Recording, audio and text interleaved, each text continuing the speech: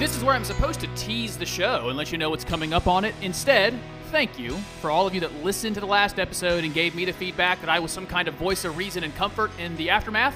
We'll talk about it more on this week's Corey Truax Show.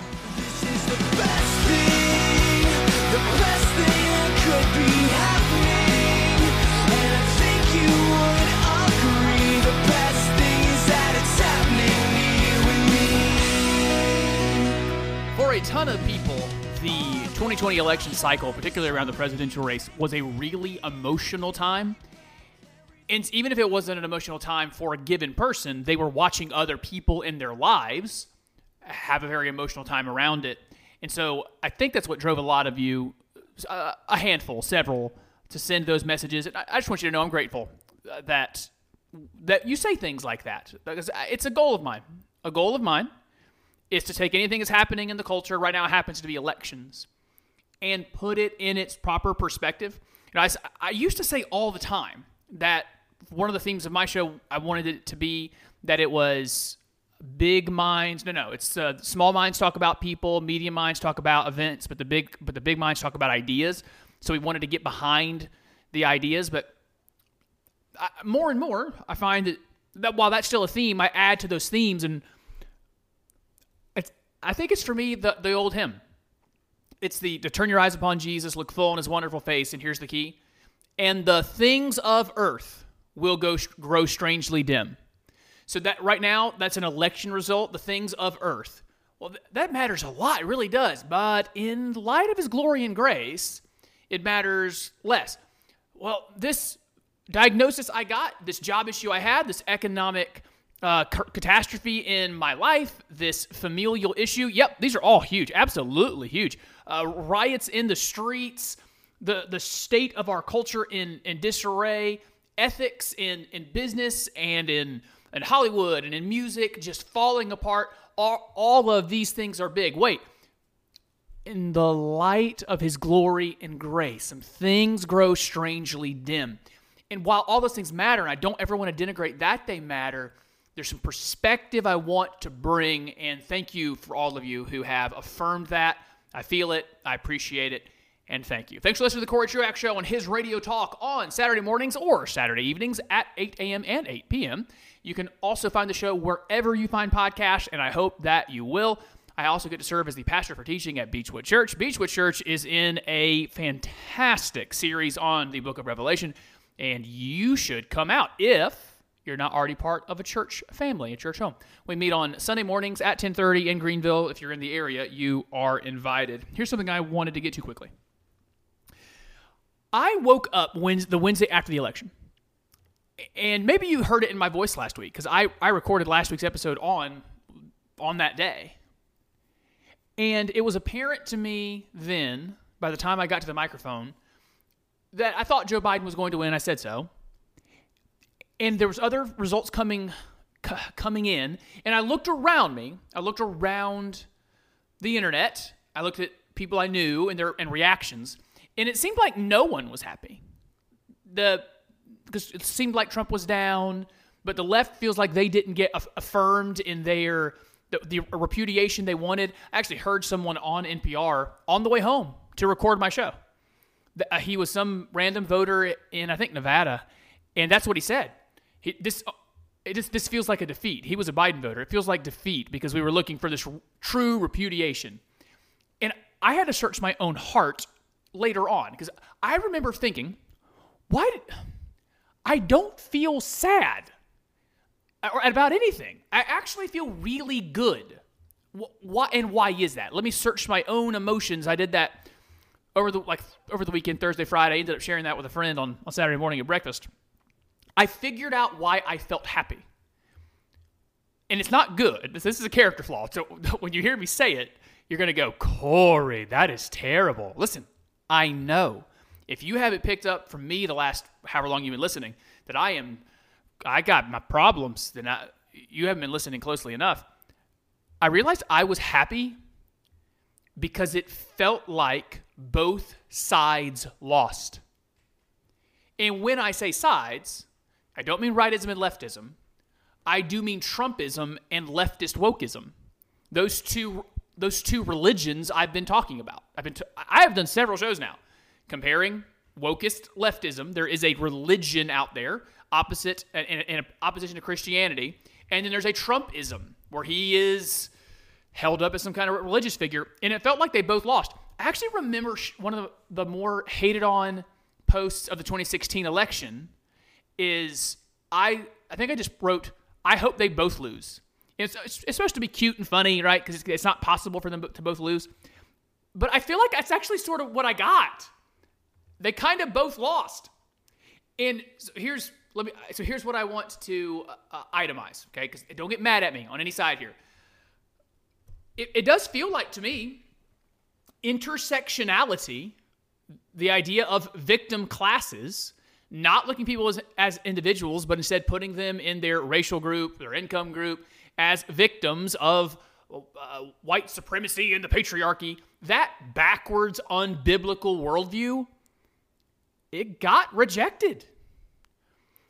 If you haven't seen from Politico the reports of Democratic congresspeople on a call with Nancy Pelosi after they lost a bunch of seats, their infighting was, if you're like me, and again, I know it's, I think the word is Schadenfreude is when the German word, when you revel in someone else's misfortune and it's not good. But I'm just trying to be honest, guys. I'll work on it. I'm just being honest about how I felt. But listening to Rashida Tlaib and Alexandria Ocasio-Cortez types trying to say we needed to be more woke and more intersectional, and hearing a congresswoman from Virginia, Democrat, saying, you almost lost me this seat with your defund the police stuff. I would have walked away with this seat. I almost lost because of you. And hearing them say, and as the Democratic insiders are saying, this was the stuff that drove out voters against us. And so it does feel like the 1619 Project, leftism, so like the socialist big Green New Deal, what's it called? Green New Deal? Whatever it's called. It feels like that stuff lost, and that's cool. Because, like even Joe Biden, the guy who wins at the top, he was not a purveyor of those things. So that felt good, like the left lost. And then it does feel like Donald Trump lost. And is as good as he was for policy, and I'm not going to run from that, he got connected to the right people. And as a matter of policy outcome, it was pretty daggum good 4 years. I'm not ever going to apologize for saying so. But there was a repudiation of him, and I'm not talking about vast majority of his voters, because I believe the Trump cult, the folks that really are attached to him in an emotional way, I don't think it's that big. It's a few million people, but of the 70 million people who voted, vast majority were just using him as a tool, using him as an instrument. He was an instrument against leftism. He was an instrument against predations and vicissitudes. He was an instrument in defense of liberty and freedom itself, because you know what the left wants to do to liberty and to freedom. And so, but there is for me a good feeling that some folks who put all their trust and all their hope in this person, well, there is a good rebuke. That's a good repudiation. Don't do that. And to the behavior. And so I finally figured out, like, why am I so satisfied and okay with this result? Oh, it feels like both sides lost. At least, I think it was Mitt Romney said on one of the Sunday shows, that conservative policy didn't lose. Like, Joe Biden wasn't even running against it. Joe Biden was running for the soul of America. So I think that's why. It feels like my ideas, my philosophy, which I think are the best for people. It's the ideas that will bring the most human flourishing. Those didn't get repudiated, but the other things did. There was also some other repudiations that this felt like, and I think why my emotions were so... I wasn't particularly high about it. It was just I wasn't upset, and it seemed like everyone else was upset in some way. Was the prosperity preachers and prophecy types, they were repudiated, that were calling months ago, weeks ago, Donald Trump's going to blow out. The Lord has given me a word. it's good for those folks to be shown for the charlatans they are, the heretics they are. Another repudiation that I enjoy is the God and country types. That you have the folks that tend to associate the American flag with the Bible. Like they put the two on the same pedestal. That's, again, I don't think it's a big group. It's just one of the many idolatries. There's lots of idolatries, and one of them is God and country. And so there are some important repudiations that happened, and I think I figured out my emotions about why I reacted the way I did. Now, speaking of emotions, I want to reshare with you something that is a secular tool, but it has its use. The Lord is good to give us things like mental health professionals and those that do social science, and all they can do is discover things that God put into place. And for some of you, and maybe it's not you, maybe it's someone in your life that you can use this with. Remember the stages of grief that we have accepted as a people in the Western world, that there's stages of grief. That when something happens that you grieve over, you first deny it. It isn't happening. I refuse to accept it. And then it's anger. I'm angry about it. I'm going to express that anger that this happened, this thing that I didn't want to happen. Number 3 is bargaining. That you try to negotiate with it, starting to accept it, but knowing you're not going to get what you want, that some bad thing that you don't want is going to take place. Then depression, just being super sad about the outcome. And then finally, acceptance. And I think there's some chunk of Americans somewhere in that cycle. And to the Americans' credit, I think most people who are quite attached emotionally to the outcome, I think it's part of my issue too, is I wasn't attached to the outcome emotionally. I didn't go into that day wanting any particular thing, except that leftism not be given so much power that they can break the country. They can break apart the structures of the country that we built. And the most of the Trump people, I think most of them are on to acceptance. There is, I guess, still some questions, and again, when I'm recording versus when you listen, there's still some questions about the outcome. I don't really have a question about the outcome, but I would commend Trump people for so quickly processing it. And also this commendation. I'm going to toss it out there. I don't like living in the meme world. Actually, I love memes, but a lot of times memes on the internet are very simplistic, and they're not making sophisticated arguments.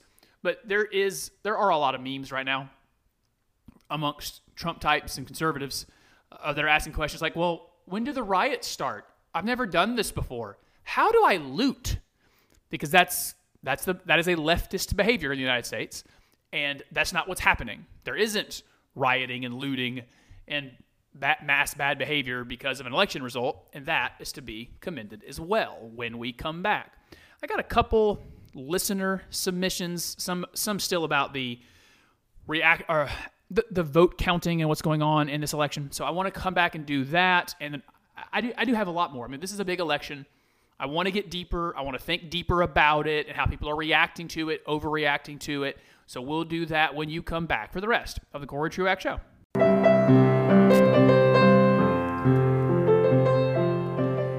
As I record, while the media has technically declared a winner of the presidential election, I do acknowledge, for maybe even a lot of you listening, technically there is not a winner yet, and I want to get into some of that content after a couple items, and so stay tuned for that. First, my name is Corey Truax. Thanks for listening to the Corey Truax Show on his Radio Talk and wherever you find podcasts. You can find me, Corey Truax, on Facebook, Twitter, and Instagram.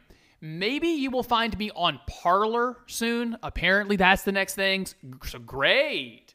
Another social media thing to manage, but I might be doing the Parler thing. Apparently it is growing with conservative people, conservative audiences, as a Facebook and Twitter alternative. I have created an account. I have no content on it, but you should do this: Facebook, Twitter, Instagram. That's where you should find me, and I hope you will. I'm also going to do a quick plug for this. Some of you support the show financially. Thank you. From the bottom of my heart, thank you. And some of you who my numbers, guys, have been so good going into this election. I'm starting to. I wonder do some of you go away because election season's gone and you go back to regular life? Or did some of you come to me because you know I'm a conservative voice, and now that some leftist or liberal things are going to be happening, and you might come to me to get ready for your argument, like to do that thing I do? Because sometimes, I mean, people have said this to me in the past. They come to me because they know we think the same thing, and they want to know the way to say it. What's the effective way to say the thing that we both believe? And that's what I do. So, hey, maybe stick around for that. But I am going to say it. If you listen on the Anchor app, on that app, Anchor, there's a way to support the show, even $1 a month. I am actually doing it. I'm asking you to do it if you enjoy the show and you think it's worth it. I do mean $1 a month is worth it as the audience grows. All right, we got to get you some content before I do any more commercializing. All right, so overreaction. There is a great deal of overreaction to this. I'm not surprised because people get very attached to election outcomes. I will admit, though, I like to be fair. The overreaction is still primarily on the left. Think back to January 2017. There was that women's march thing that Donald Trump is, I don't even know if he was president yet. Maybe it was the day he was inaugurated. Like, so you know his character, but he literally hadn't done anything yet, and there's mass protests in the streets. And then I think that was actually where that very famous video and picture was taken of women literally on their knees in the street just screaming at the sky. Like a ritualistic pagan practice of grief. Just get together and scream at the sky. And it was this overreaction. Like, yeah, he's not a good person. You don't need to go through religious-looking ceremony to express your grief. Goodness, calm down. And the left went crazy. And it's also them now that he's lost. Now that he's lost, the level of celebration is like, or assuming he's lost. Again, I think he has, but it's not technically the case yet. Assuming he's lost, the level of celebration is insane. It's just a guy, not a good guy. He's just a person. He was in your life for a little while in a really distant way. Calm down. And the right as well, I would say to them. I saw somebody who, I don't remember who it was. I saw a Facebook post, Instagram story, something, where someone went on a hike or went outside, and their caption was, "Go outside while you still can," or something about, use your freedoms while you still can. I was like, Joe Biden's not going to ban hiking or being outside, so calm down, everybody. Let's be calm. There was this idea of freedom on the right now. Freedom itself has died. Well, chill. Freedom has been dying. We have become a less and less free people over time. I do expect a Biden presidency will make us less free. By the end of it, we will be a less free people. And also things that he imposes regarding COVID reaction will at least set a precedent that maybe other leaders use later to make us less free. That's true, but freedom didn't die. On January 20th, assuming Joe Biden is president, you know what you're still going to do? You're going to go to work. You're going to go to church. You can still go hiking. Okay, so the right has done some overreacting, but not like the left. And I think that is, here's why. When I talk about political idolatry, it happens in right-wing philosophy, but it happens more on the left for this reason. On the right, there is at least still a veneer of religion, and some folks on the right are actually genuine believers who are practicing their faith and following after Christ. And so there's this real eternal idea. There's a real religion, there's a real faith, there's a real relationship to invest in and find meaning in. The left is secular primarily, and even the religions that they put on, let's be honest about them. There's they are the old mainline that they're just part of a culture, like the same way someone born in Italy just says they're Catholic because they grew up in a Catholic family, but they don't practice or believe anything of the Catholic faith. So the left is primarily secular, and so when you're looking for meaning, a place you find it. You find your meta meaning, M-E-T-A. If you want to Google that word, I think it's a good idea. Your meta story, your meta narrative, your meta meaning. How do I have significance in this world and leave a mark on it? Well, for the left, they're going to find that more in government than the right will, because the folks on the right will find meaning in other things. And so, of course, the left overreacts more because government is so important. Government is where I'm going to find my meaning and leave a legacy and all that stuff. So I want to talk a little bit about remedy here. So here's some things I found. I found in one personal conversation that one of our deficits that makes people so freak out and overreact about elections is we have a real civics deficit. And I thought the civics deficit, by civics I mean knowing your country, knowing how your government runs, knowing the systems and structures, the philosophy, the history, knowing our civics. That used to be a class, I think, in high schools.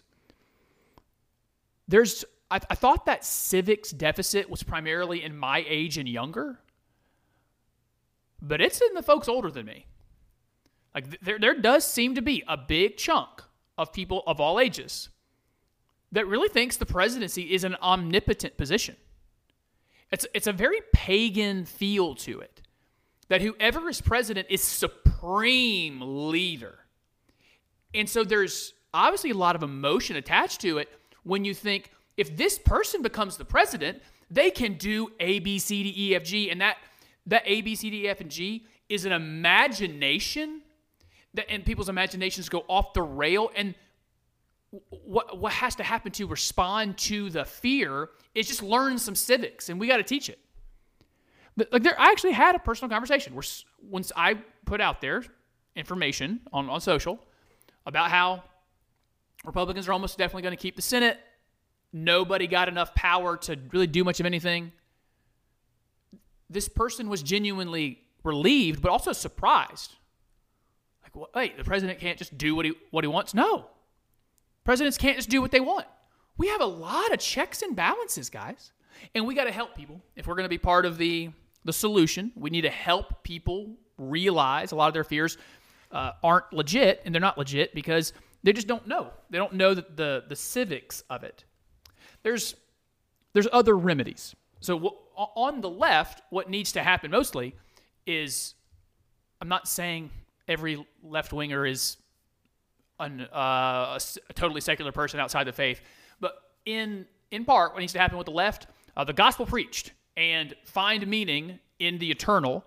And then if you want to do that in a secular way, find meaning in your family, your community, and stop putting it in Washington, D.C. For some on the right and the left, civics, just teaching what is the presidency? What can it do? What can it not do?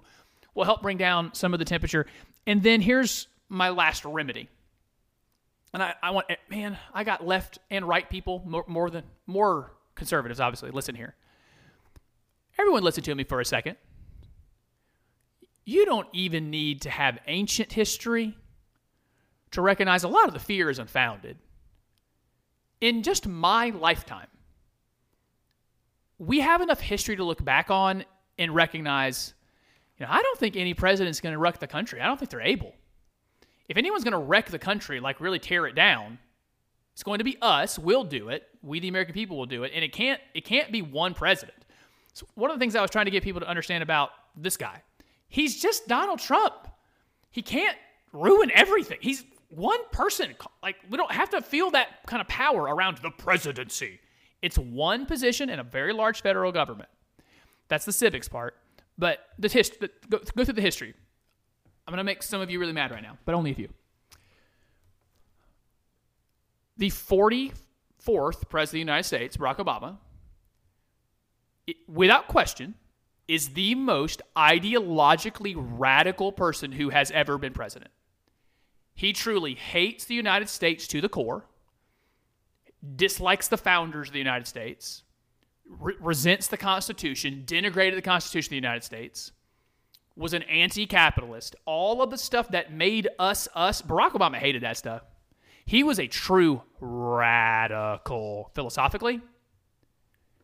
And we're still here, guys. We made it. He was president for 2 terms, 8 years. Oh, and there was damage done. There was definitely some damage done. I mean, I think about the economic damage done of how slow that recovery was coming out of that recession. That hurt people. It affected people's lives.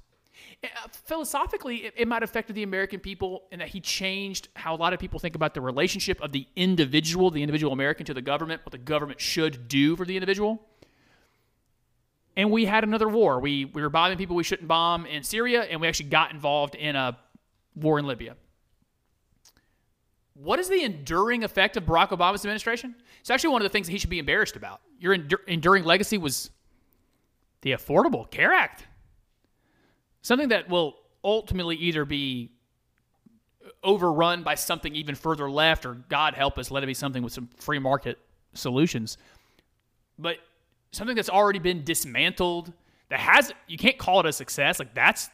We had the most radical, ideologically radical person who was ever president of the United States was president for 8 years, and we were all fine. We all lived. We're good. It's in part why I can feel so sanguine's not the right word. I can feel so emotionally unattached to either Trump or Biden being president because I watched him be president. Neither Trump nor Biden is the ideological radical Barack Obama was. And I just think we're going to survive because I have the history. From another direction for you left folks, or just for some of us, like me, I'm on the right but had obviously a lot of issues with Donald Trump.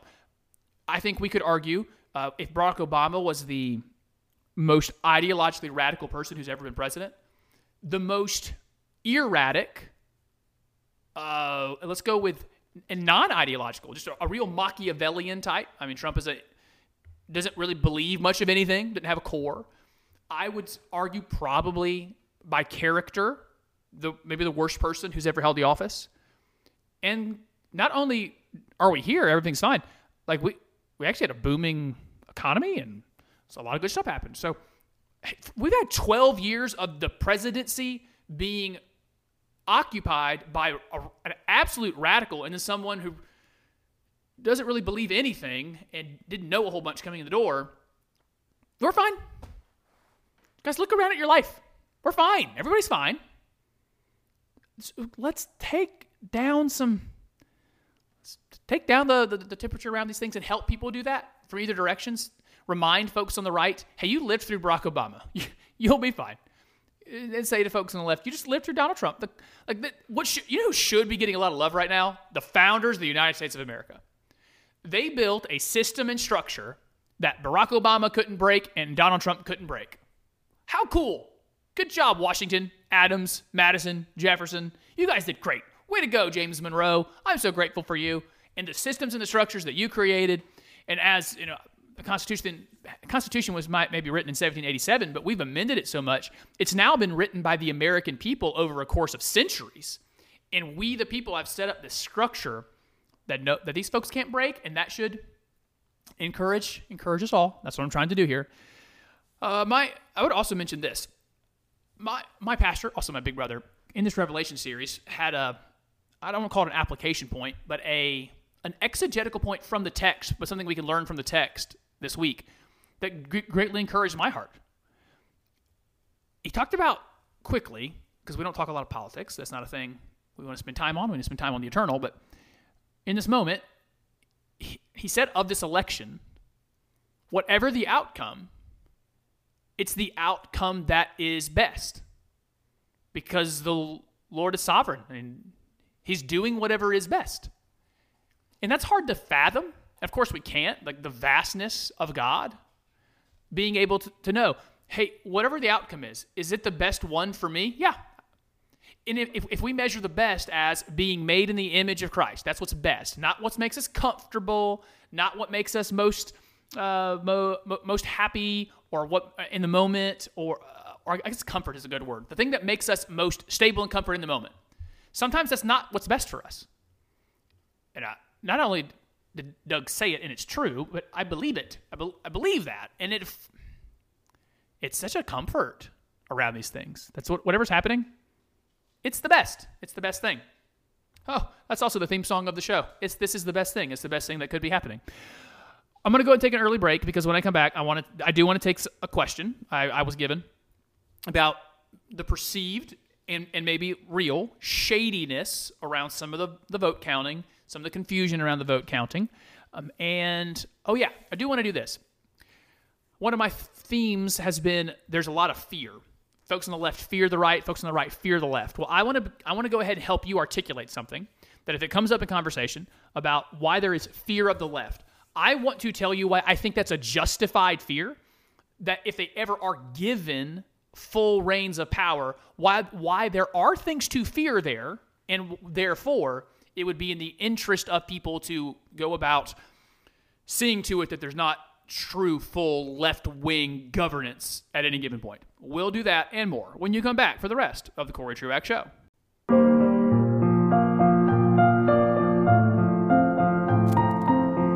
Welcome back for the final segment of the Corey Truax Show on His Radio Talk and wherever you find the podcast. Thank you for doing so. I want to talk about the actual voting.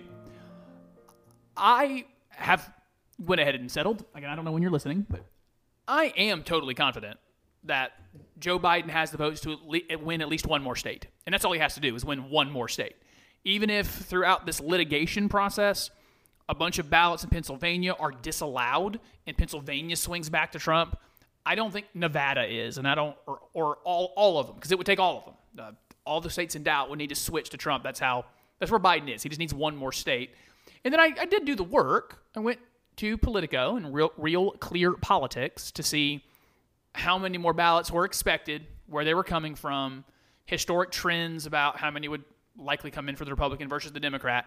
And I just mean mathematically. Mathematically, the chances that, even after with some lawsuits, well, I guess there's always the scenario where there's a mass ballots thrown out. I just can't imagine. That would be such a weird thing in the United States of America. So I'm convinced. But it is technically not the case yet. And so there's discussions all over the internet and on your TV about what should be happening with vote counting. And I have at least my own thoughts, recognizing with some humility, which I very rarely have, that I could be wrong. But here you go. Here's my thoughts, and I wouldn't mind hearing yours. This should be uncontroversial. Count every legal vote. Throw out all the illegal votes. So whatever the law is in that state is what should happen.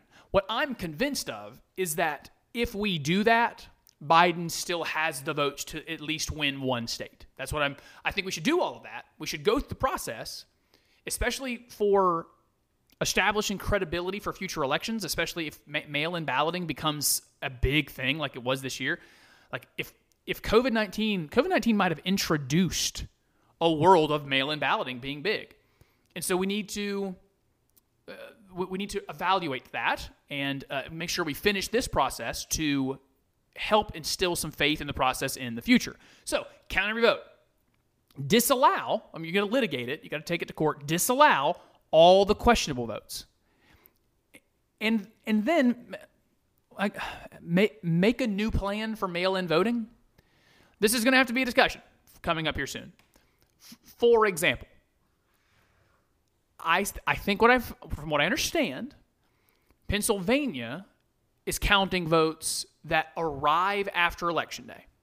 And I think what their law says is as long as it's postmarked. So the post office has marked the piece of mail, the ballot, in the post office, like this person did do it on Election Day and then put it in the mail. They're counting those for some days after, some amount of days. I think it's 3, it might be more. Well, we need to decide if that's what we're cool with. If we are going to do a lot of mail-in voting, each state needs to decide, is that reasonable? Is that a reasonable policy? If it's the law right now, it's the law. We should follow whatever the law is right now. But going forward, I don't want it that way. My argument would be, there is Election Day. We have Federal Election Day. We have stretched the day to make it earlier in that a lot of states in the 3 weeks leading up, you can vote absentee. And then some states have early voting. And so we've moved your opportunities to vote. We've stretched the calendar backward, not forward. And so we've actually become much more accommodating of voting not on election day, but it has to be before election day, to the extent that I would want the system to be election day is the deadline. Just like Cinderella and the slipper and the pumpkin and all that. At 12:01, or maybe when the clock strikes midnight, when the clock strikes midnight and it's now Wednesday morning, if your vote isn't in the building where votes are counted, not in mail, not in transit, if your vote is not in the facility where votes are to be counted, your vote doesn't count. Because you weren't responsible. If you waited that long, that's on you. You were not responsible with your vote, and now your vote doesn't count, and that's your fault. You either should show up on election day, or you should have mailed it earlier, or use those 2 or 3 weeks before election day to go in and vote in person. But now that your vote has come in after election day, it should not be counted. Now, again, that's not the law right now. And for all I know, and I don't have the math, for all I know, if that were the law, then Biden loses. If that were the law, that if your votes come in after election day, then you lose. Then your vote doesn't count. That's a possibility. It might change the map. So we got to decide what our policy is going to be, and I would advocate for what I just said. Advocate for election day is the deadline. If your vote is not in, your vote doesn't count. A couple other voting thoughts. We also need to recognize the hypocrisy in how folks on the left are behaving. So I think the election's over. That's the math that I've done. I think the election's over. But the reaction of the left to people on the right having questions about the election, it almost makes me laugh a little when they do it so with such righteous indignation. I remember riding around after the 2000 election, seeing bumper stickers even in South Carolina that said, "Selected, not elected," because they questioned the legitimacy of George W. Bush's election in 2000 because of what happened in Florida. I remember the Michael Moore documentary called Fahrenheit 9/11? I don't remember the name. Fahrenheit something. Where he argued that there was an election stolen in Ohio in 2004, that Bush stole it. He cheated. Not only did Michael Moore, just a liberal movie maker, do it, Howard Dean, the former head of the Democratic Party, went on TV and said that there were questions of the voting machines and that he thought George W. Bush stole Ohio in 2004. And in left-wing circles like the Daily Kos, however you pronounce that website, they've been doing that for years. They've been saying when Republicans win elections, they always say they stole it in Florida and in Ohio in 2004. Guys, Stacey Abrams lost the gubernatorial race in Georgia in 2018 by like 30,000 votes. In her speech, she specifically said the words, "I do not concede. I accept that there are no more legal remedies to pursue this, but I don't concede the race." And then at the Democratic National Convention, they included her on a panel of governors. She is a no one. She holds no office. She lost a governor's race, and they are still saying she won the race. So the idea, the pearl clutching and the panicking of, how dare you question election results? Do you mean like you have for at least my lifetime? Because you're the ones who made up all the Russia stuff. So I made clear on this episode, I got no affinity for Donald Trump. You made up a bunch of Russia election interference stuff. So again, all the pearl clutching, can we stop? Just recognize there's hypocrisy here from the left on this. And the right thing is to go through the process and litigate ballots by whatever the law is right now. And I'm just saying that if we do that, Joe Biden will be president. But we do need to go forward and ask the laws that we used to govern our first ever mass mail-in election. This was the pilot program. This was the premiere of having almost 100 million people vote by mail. Well, let's ask some questions. If we want that to be part of our voting infrastructure, how should we handle it going forward? But the way we have it right now, I'm basically positive it's going to be a Biden win if we do that. Now, I do recognize this.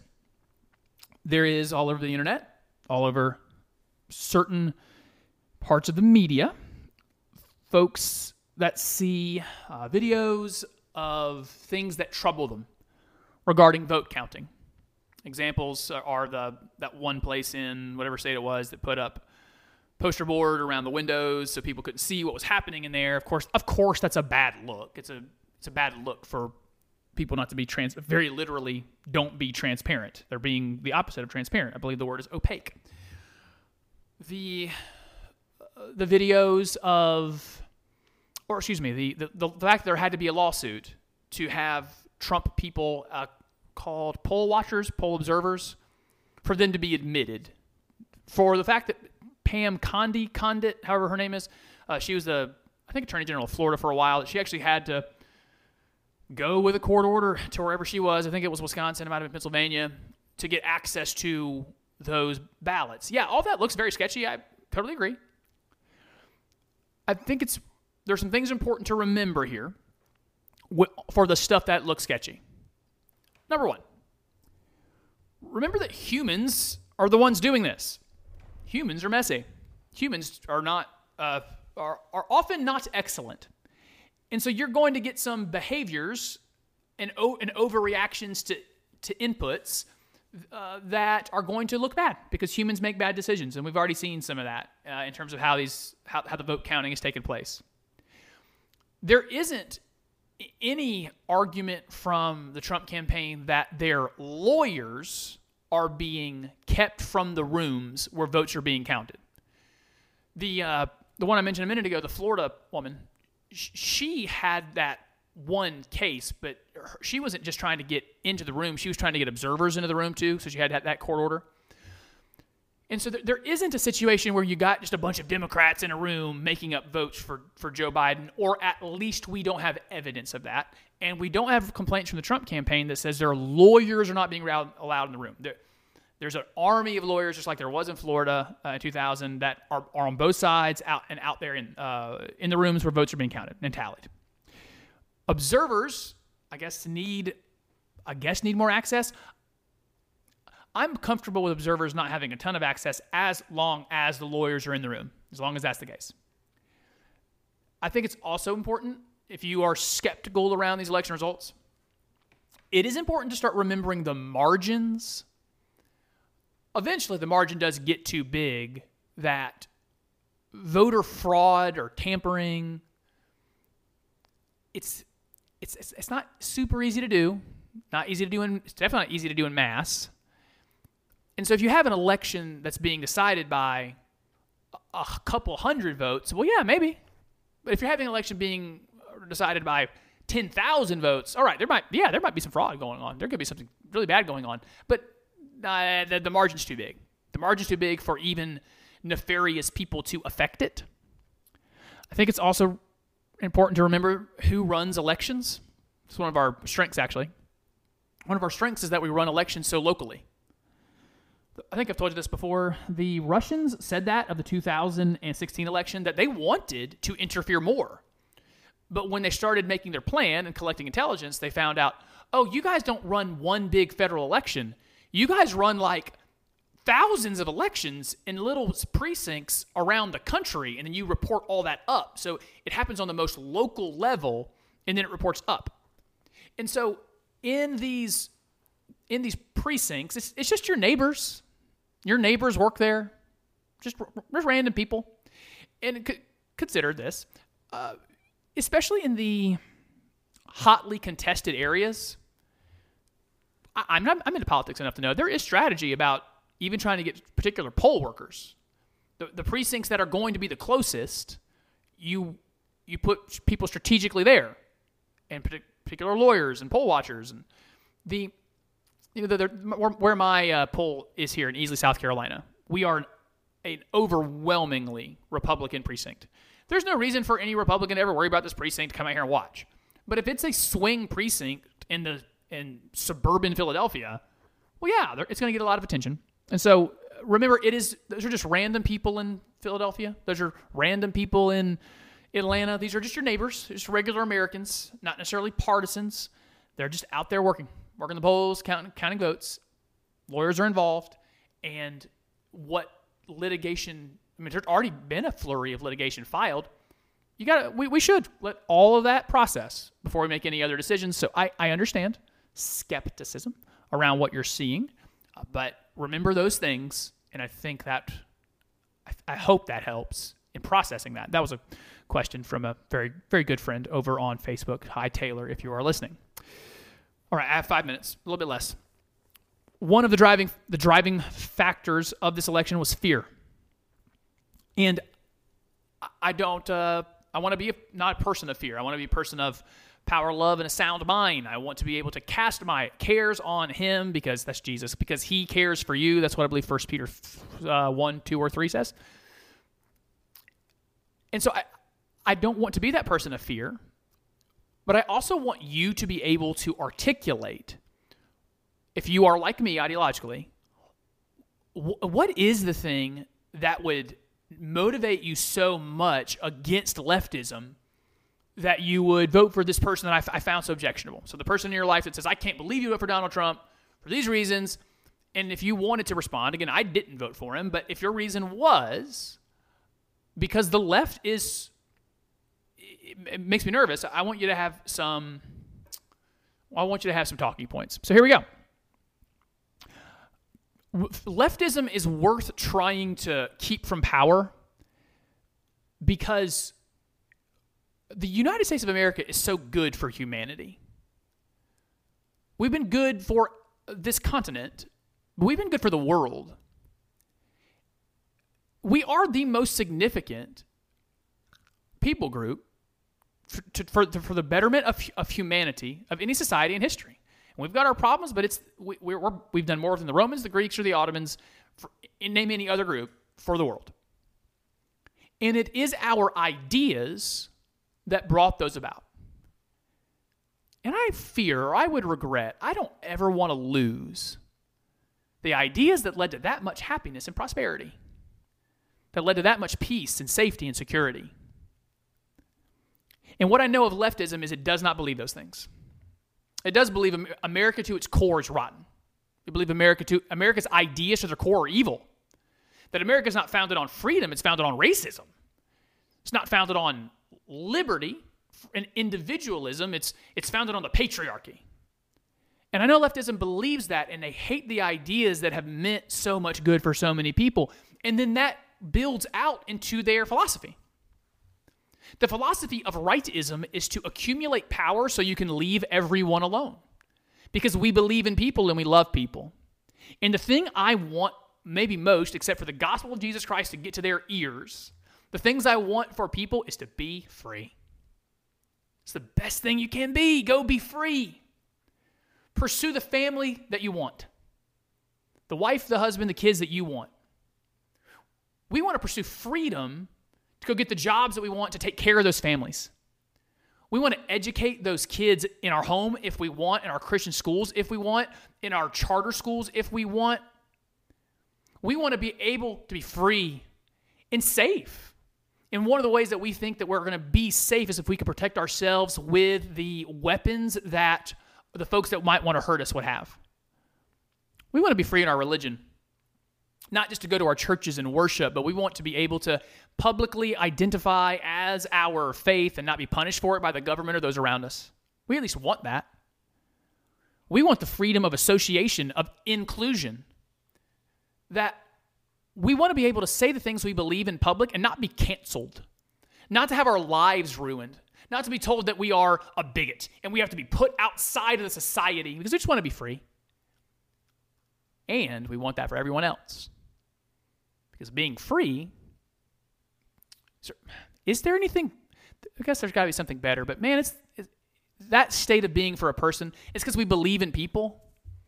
Man, if you could just get freedom, I believe in you. I believe in what you can go do. I believe you can make a life for yourself. And what we know of leftism is it doesn't believe in any of that. It tears down the family.